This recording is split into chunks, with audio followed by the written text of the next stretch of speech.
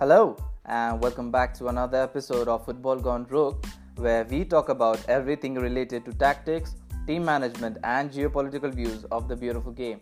This time, I, Vipul, will take you around and go through the exciting transfer that took place and rant about the shocking yet astonishing round of 16 of the best Euros in the history of European Cups. So, without wasting any moment of the hour, let's get straight into what a United fan wanted to be in since a long time. Because this time, we will directly jump into my favorite segment of the show, the football transfer news. Okay, so the hottest transfer of the year, if not the biggest, is completed and announced on Wednesday night officially by all the sources, as Manchester United is already prepared for the announcement of the player and his medical test. Yes, I am talking about Jadon Sancho, who has verbally agreed for this deal alongside his club Borussia Dortmund for a record fee of £90 million and guaranteed add-ons until June 2026 with a special clause to extend it for 1 year, which is June 2027. So it was one of the most awaited ones in the football transfer history because you have never seen a huge club like Manchester United absolutely dying for a player like that. And to be fair, a player of that caliber and quality, all the struggle is worth it. It was quite an obvious deal to be made as United were behind him since a year and a half, and after Sancho's stats and numbers and his performance, of course, sinking a bit than the previous one, which was clearly not his best season, but his value wasn't taking a bow. His market value wasn't taking a bow at all, and Dortmund knew that. Man U will keep digging for him no matter what, as Ole and his performance analysis team and scouting team were firm enough that he will suit the club and its system. With given his talent and all that, I guess he was a perfect match for them. Although his contract still had 2 years more left on it, and Dortmund were open for his transfer talks, which gives United a great chance to improve and fix that goddamn right wing problem. Now let's talk about the stats and numbers and let's see what makes him really so special. Well, compared to the other seasons, Sancho played most part of this one or the recent one on the left wing. For an instance, he played 42% on the left side and 38% on the right side, while he often tried to switch flanks where he was comfortable on either side of the pitch, which is a great positive for all United lovers that he can play in the absence of Rashford and also alongside him. Let's dig into his performance from his first year at Dortmund, which was the season of 2018 and 19. 13 goals and 20 assists are the things that Jadon Sancho gave Dortmund in that year, which really tells you that he is not just a trickery player but also a goal contributor. And very few English players have met that criteria and managed, after stepping out of UK, to achieve that feat. Following year was 2019 and 2020, where Jadon Sancho gave Dortmund 20 goals and 20 assists. Whoa, these are facts of a world-class player, and to maintain the same performance and given data after being criticized that it would be near to impossible to keep that consistency, which he easily did and got himself a senior England national call-up, and pundits did predict it that he would be still doing his magic even after Dortmund was under a transformational phase under the veteran Lucien Favre. And the last season at Dortmund for Jadon Sancho was the recent one. Like the 2020 and 21 season, he gave Dortmund 16 goals and 20 assists. Talking about the post-pandemic season, which Bayern won after coming back strong, Dortmund didn't do that well as they were expected to do after looking at the decent start of the season. And as mentioned before, Sancho kept rotating the flanks or the wings for the better outcome, which makes it really difficult for the opposition fullbacks to track him down or to keep a mark on him or his incoming dribbles and cutback crosses. He really shined under Lucien Favre because he had the mindset to understand his philosophy of using 3-4-3 with the young and modern kids, which basically allowed him to, stay high on the pitch with likes of Piszczek, Thorgan Hazard or Delaney covering up for him, and then having Haaland to finish all the balls in the net, Bellingham to drive the ball so that he makes space for himself, and then Julian Brandt, a great and underrated playmaker in the entire Europe, who keeps chipping up the through passes for him. So he had a great bunch of lads with him over there, and he really had a great connect with them. But now it's important that how does he do from here on in the Manchester United team, because he really needs to connect with the players and have a healthy time over here. And also it's the real showtime right now, because he will be facing low block defensive teams like Burnley and Newcastle, which we already know will play like a 4-4-2 and try to keep parking the buses in the net, and they will be trying to rip off Jadon Sancho when he comes 1v1 against him. And but that's the real test, to see the temperament of the player, like how is he built mentally and all that stuff. Physically he is decent enough to take on any defender.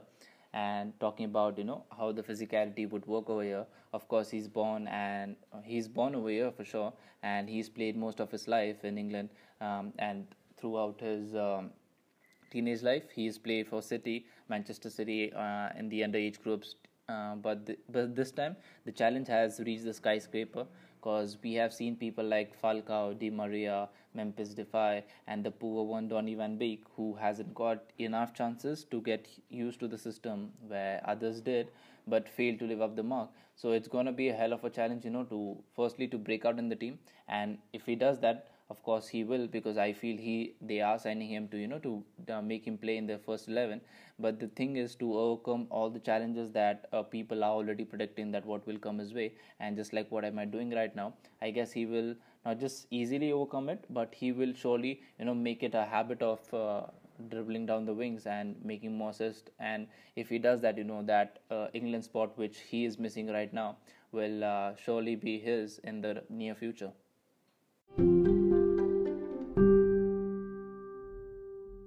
Like the real question that is coming up in everyone's mind is that what does Jadon Sancho do for Manchester United from here on, and how will he fix the problem from here? So the first problem that comes up to me is the right wing. It's pretty much absurd. It's pretty much not doing that well, which is compared to the left wing, which is completely strong. From the left back to the left winger, it's completely strong. And then you come to the right wing, which is United's weakest part. So the one thing that comes in everyone's minds is that Jadon Sancho will be a winger that Manchester United didn't have, who used to cut the ball on the outside, or you do some scissors and get inside and then cross the ball. Another thing that comes up to my mind is Mason Greenwood. Like, no hate against him or no regret against him, but he's a left-footed right winger, and whenever you think about someone like that, all you think of is Messi, Robin, and Bale, or more people like that, who try to cut the ball and go for the goal, or mostly switch the play and then go inside and look for the crosses. But what we need right now here from the Manchester United squad is to have the crosses from the right side and then have your left wing completely coming inside for the crosses. So it's more important for them to make the star player like Rashford, Pogba, or Bruno to come inside or near the penalty box, so that they can have the chance, instead of exchanging the wing. It doesn't make any difference for them, because it's not going to apply in any other match that is going to give them new results. So this is the one thing, because Mason Greenwood can do a lot of things. He can take the ball on his left or right, and he can score from anywhere. But right now we're talking about crosses and the amount of impact that you need against any defender to get him down on his knees, so that you can go ahead of him and try to put in those crosses or those cutback things. But that's only going to happen if Jadon Sancho plays in this right wing position.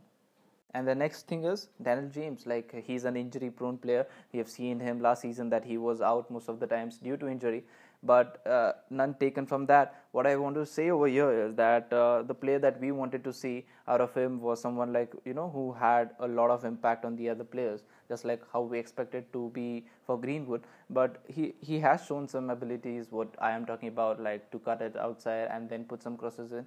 But apart from that, I don't see consistency in him in that way. He might be doing a lot of things for Wales, and they might have a good run in the Euros. But right now, talking about United, I feel Jadon Sancho overpowers him in every other way, because he doesn't have that much of goals and assists to his name, and he doesn't have that good hitting power or that crossing ability. I remember one pass of his to Rashford, cutting it out and then playing him. I guess it was against Chelsea. But we need to be seeing something like that more often, and Jadon Sancho is going to provide more like that. And no hate against him also, but I guess Jadon Sancho will prove more lethal to them. And talking about defensive transitions, Van Bissaka can prioritize defending during counter and positional play, because we have seen a lot of times that he's got caught on the attacking half, and it's late for the team when he arrives, as they already conceded. He's a great tackler and a defender, but not a proper ball playing right back what Gareth Southgate needs in England squad. So for him, it's a great opportunity, to get back in the ball playing patterns and not worry more about overlaps and underlaps for crossings. So as Sancho would do that quite often for them.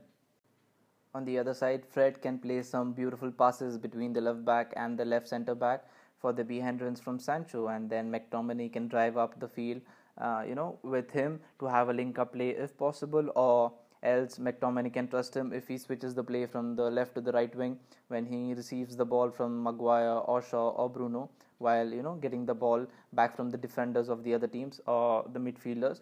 Defensive midfielders will have fun throwing the ball up in the air again and again if it demands going for the blind runs, or just straight through balls which he used to get from Akanji or Mohamed Daoud in Dortmund. The left side can stop overthinking right now, and overworking as well, and Rashford can still exchange wings without any concern, so that he can get also some duels against tall defenders or try to break his marcus position. And then Sancho easily can break in and create a different vibe, as he likes to pause the game and do some tricks and skills. The defenders feel that they have time to settle, but it's actually their downfall, and it's working for Manu, because somewhere from the center or from the far post, someone will make a run and Sancho might provide a curling ball after cutting it, and for them it's an easy opportunity to score. So all in all, I guess it's a great win-win situation for Manchester United, bringing in Sancho so that he can work in both the wings and can benefit for the midfielders and for the striker as well.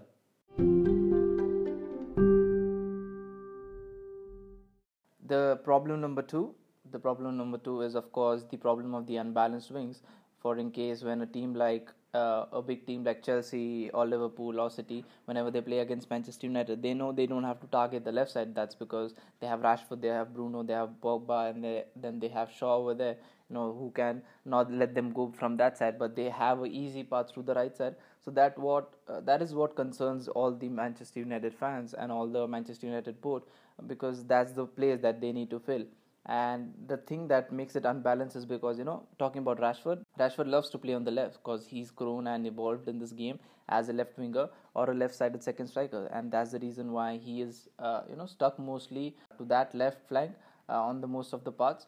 And then Bruno likes to shift past the left side so that he can gain more free kicks and have a link-up play with Rashford and Cavani, and then Cavani can go and take turns and make runs in the right, from the right, and go for the headers. Pogba, on the other hand, Pogba also loves to play on the left side of the midfield, and now he won't play as a right winger, which Ole did make him play, as his plans were, making more central inverted winger to provide more direct shots on the goal and join in the first line of defense if they lose the possession or they are under a counter, which is a great tactic from right now. Shaw really can't play as a right back because he's a great left back, and Brandon Williams won't be needed in a wing back role in a 4-4-2 system. So Pogba, Bruno, Cavani, Martial or Rashford shift to the right flank for neutral balance, and they can create more space behind the midfield, so it makes him look like a 2-3-5 in the attacking positions of the other half, to create more threat and try to keep the ball more on themselves, like City or Liverpool, and that's what will make them look more on the offensive side and will make them look more threatening. And Shaw also gives a great balance centrally for Bruno as a number 10 and Cavani as a number 9, where he can play the lateral passes in between like he does to Kane right now in the Euros, and that's going to be a great help for to Bruno to get up between the defenders and try to link up with him, and that's equally gonna help them when Bruno will play on the right flank. So he will have Van Bissaka over there, so that Van Bissaka has no problem staying a little bit lower than he is expected to be, because in the last few seasons, as I spoke and as I mentioned before, he used to be going for the underlaps and the overlaps, so you used to get him right over the corner over there, see him on the right flank but behind the half line mark or ahead of it a little bit, but that's the place that you will want him to see. And also the most important fact right now is if Manchester United sign Kieran Trippier, like the right back for England national right now, as they have an eye on him, that right flank will just get better and better.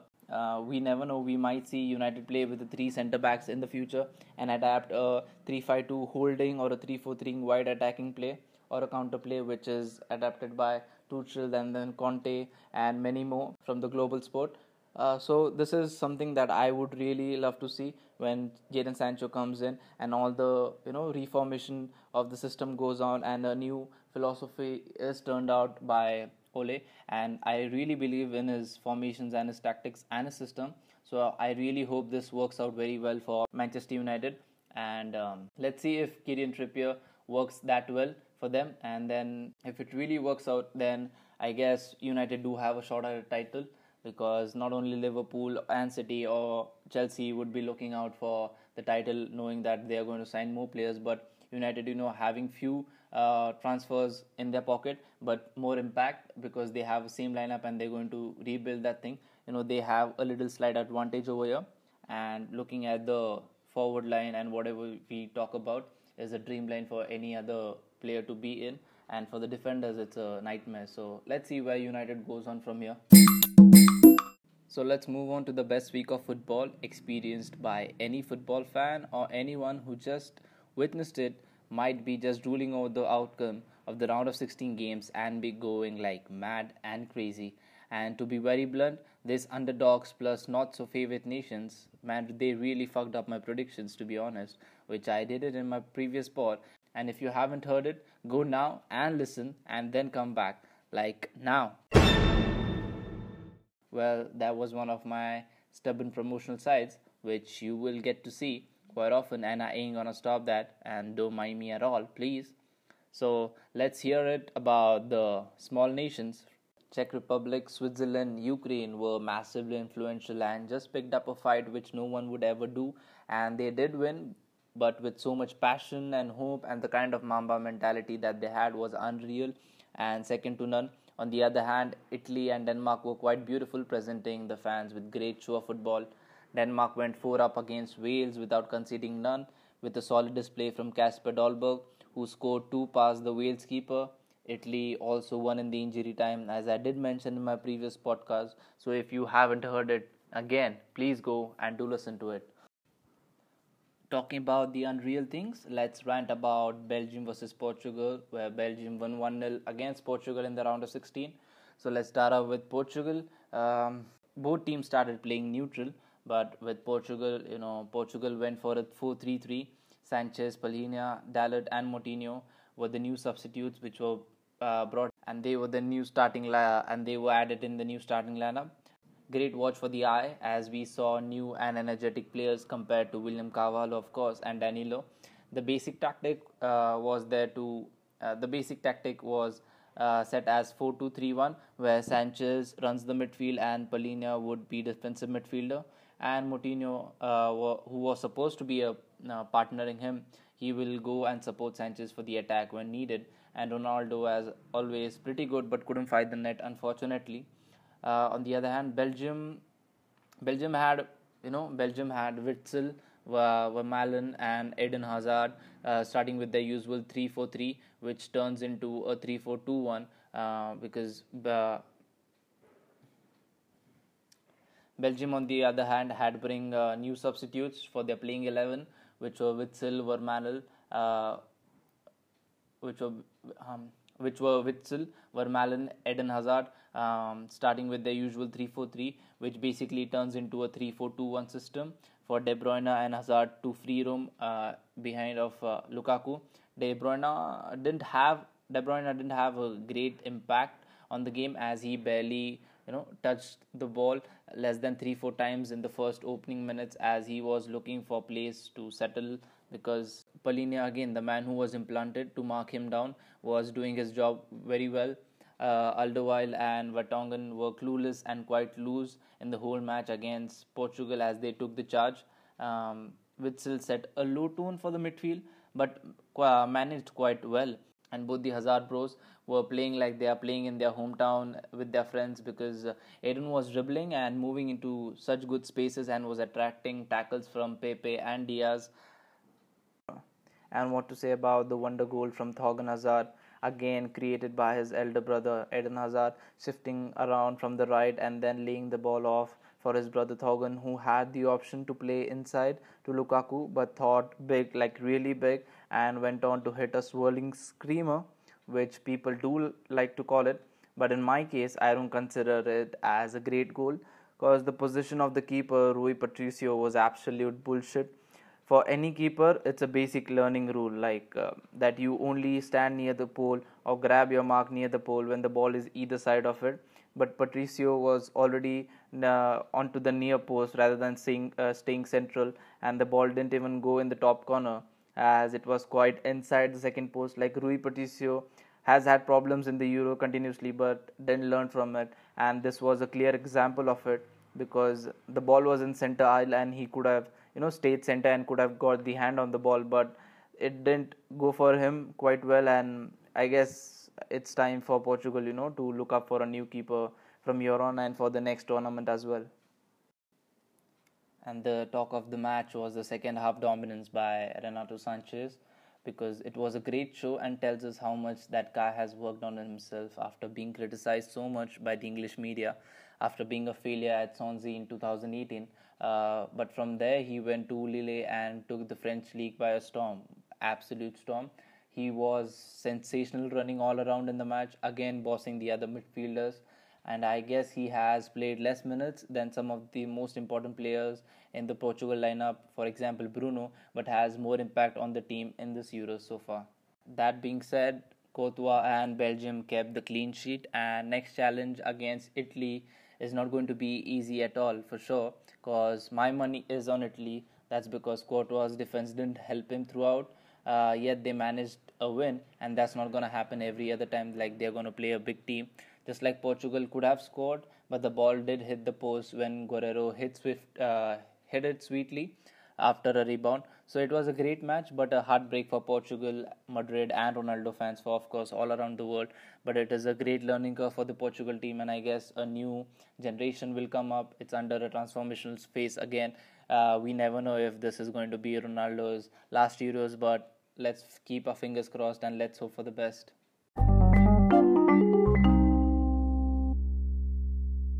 And another unreal match was between France and Switzerland, and I guess one of the best matches of this Euro, uh, because not the first time Switzerland is making any grand statement in the world of sports, right? Like, because this team has learned its moral values from the great Roger Federer for sure, like who had defeated world number one at that time, Peter Sampras, being the number 15th seeded player at Wimbledon and became a title threat. And this is what Switzerland have done. I'll start off with France. Like, France started with a pathetic 3-5-2 defensive system with Lenglet, Varane, and Kimpembe at the back, supported by Kante, Pogba, and then Griezmann as an attacking mid option to help them out. And as they had a already ongoing issue of a left back, they played Rabiot a wing back. I don't know why, but which is why I think Didier Deschamps went with three in the back, and not because he was matching the opponent's tactics, but he had no option for a proper left back. So Switzerland took advantage of that and dominated the first half. And then the Arsenal the ex-captain and one of the best CDMs you will find in this modern game, played a brilliant display of his game, and with his through balls to Sefernovic and Embolo in the first half were absolutely on point. I guess second half was the point where everything turned out in this match. Like in the second half, Switzerland had a great start and they played great football and they earned a penalty. But left back Rodriguez, who is always the pinpoint man for free kicks and penalty, went on to miss that chance of going 2 up against the France team. But Switzerland were playing good brand of football, as I said, as Shaqiri playing as number 10 had a decent impact in their 3-4-1-2 formation, where he makes as a number 10 very well. Steven Zuber, their left wing back, is just another bright star for this team, because the threat he brings along in his overlaps is really worth noticing if you are going to watch Switzerland's game in the next quarterfinal. On the other hand, Benzema, the more you talk about this guy, it seems very less, because the first goal was absolutely criminal. Like he had no goddamn right to receive that ball, but Benzema, he took his right leg behind as soon as he saw the ball was drifting apart, and then as it landed in front of him, he took a very decent touch and then put the ball through the keeper in his second touch. Like that is absolutely genius from that guy, but that doesn't stop him from being great, right? Like just like the first goal, the second required good positioning, and then he really went behind the defenders and waited for the deflection where he thought the Griezmann would hit a shot, but he tried to chip in. But he was there at the point where the ball could have got deflected, and he got the ball and then headed it home like no one other. And that's what tells you like this guy is not just a proper number 9, but is also a genius, a man who every kid should look up if he's looking to start as a striker in the game of football. And of course, talking about goals, none of us would ever want to forget Paul Pogba and his performance and his wonder goal.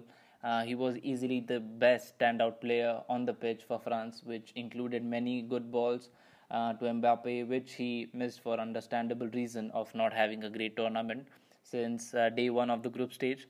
Pogba, on the other hand, has been consistently performing excellent throughout the group stage, which he will never do for Manchester United. But I hope this is the year that makes people believe that the real value he has to his name and on his t-shirt is true and genuine, because we all have seen him underperform in his club level, which is completely opposite in the case of N'Golo Kante. And moving ahead, I feel these two players need to step up more for France and club as well, because they know that they have a certain amount of creativity and ability to take the team to the next level. But in this case right now for the France team, only Pogba has showed up and Kante hasn't, because I guess he's not in that zone of the system, or he's not finding that rhythm within him. But let's see if he now, as they are out, of course, let's see how they perform in the Premier League, and let's see if the club has any new plans for them and are going to make new changes in the midfield lineup or anywhere in the team that would complement their game anymore from here. But Switzerland, they didn't stop. They did not give up as they came up from 2 goals down, and as they saw the errors in the unstable defense of France, like the one cross which came as through ball from Xhaka, it was very good, and the second open play screamer really took the win out of the hands of France team. And as the commentators, the audience, and the managers thought the game was done and dusted and will favor in the hands of France, but destiny had a change of plan, and so did Switzerland. Like Akanji, the genius from Dortmund, whose video is currently out on the internet, who's been solving problems of math faster than a calculator, was the best defender on the pitch against France, and really solved all the queries. Like he stopped so many crosses, he stopped so many duels. He had shots which went 1v1 and he took them out. And then when he had opportunities to stop a 2v2 situation, which was a link-up play between Griezmann and Mbappe, or Griezmann and Benzema and Griezmann and Mbappe, Benzema and Mbappe, sorry, he was absolutely mind-blowing, which came from Benzema or Pogba. It didn't matter for him, because he was all the way down for it, and he believed in himself and he just went through all of this shit. In the end, Switzerland did manage to come back, but they didn't go one more past France. But all in all, it did went down to penalties after the 120th minute, where Kylian Mbappe, couldn't handle the pressure and missed the goal. Well, it was penalties, and the match could have gone in anyone's hand. But for me, the best team had won, even after predicting that they would lose. And I feel they can really think about that silverware now after showing such performance. And when you give a player like Mbappe such good pressure, I can imagine what all good you could do to England or Belgium if you face them. I guess it's going to be one hell of a match. So let's see who faces who and what personal battles we're going to see from here with Switzerland and the other teams, whoever they're going to face. Germany versus England, which is personally my favorite game, and which I was really looking forward to watch eagerly, because Southgate was expected to do some miracle, and he really did. Southgate went for a 3-for-3 matching Germany, ideally for matching the threats of wing backs and defenders. Trippier and Shaw were quite attackingly progressive, which is a rare sight to see. And it felt really good. Saka, Kane, and Sterling made up for the forward line, where Saka turned out to be the threat in the opening 10 to 15 minutes against Rudiger and Gosens, and then eventually Hummels, because his crosses really came in, and Harry Kane could have gone anywhere near it, and it would have been a score. But Germany, man, like they started quite okayish, and Kai Havertz again was everywhere. He was like the best player for them, just like how he was against Portugal. I had great hopes from Kimmich, knowing that he is a great wing back, and he will have great battle against Shaw. But Shaw really nailed it, even though Kimmich was having a great form in that wing back position. And then Timo Werner, man, the striker who started ahead of Gnabry, which was not bad, and he delivered a bit after getting some key passes from Havertz, but he really couldn't convert it because he is Timo Werner after all, the one who misses everything. But you never know when anything would change for him. To be honest, Germany wasn't in the match more than 30 minutes because they had lost the momentum, and they lost the ball, and they lost the possession again and again, and that is what I feel was lacking in the system, where they could have got the ball and retained the position and went back at it again, but they couldn't. Then the whole match was England's match, like there were no threats from the opposition. Then the Englishmen started picking up spots to fill the space and move the ball in and out from everywhere. A playmaker was really missing for both the teams, but for England it was quite visible as no direct threats were involved against Germans from central line or from the lateral line. But the defenders did bring the lineup, which put the Germans on toes. Phillips and Rice started to pick up sideways and backward passes without any pressure, and that was great to see because Germany would were not pressing them, and they had them everywhere in their position and in their own half.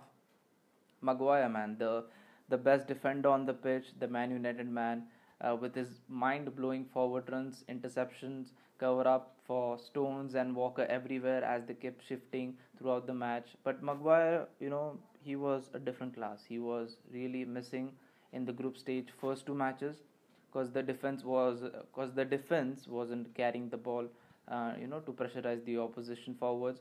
He gave up his entire body in every tackle, which shows he's a complete and dedicated defender. Again, a great news for United fans that he is fit, and what a great lineup they're going to form in this next season. I guess this week is actually the best week for United fans, isn't it?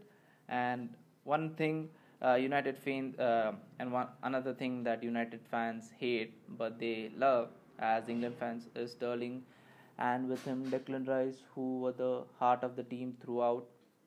Declan Rice had a great holding play, and he was controlling the rhythm.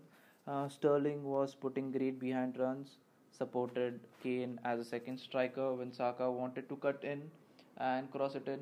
He has been really mocked by us for his starting 11 spot. Now he has shut me up for sure, and other critics as well, because he scored a brilliant open play goal which was made up by the man of Aston Villa, Jack Grealish, the right man for 100 million move.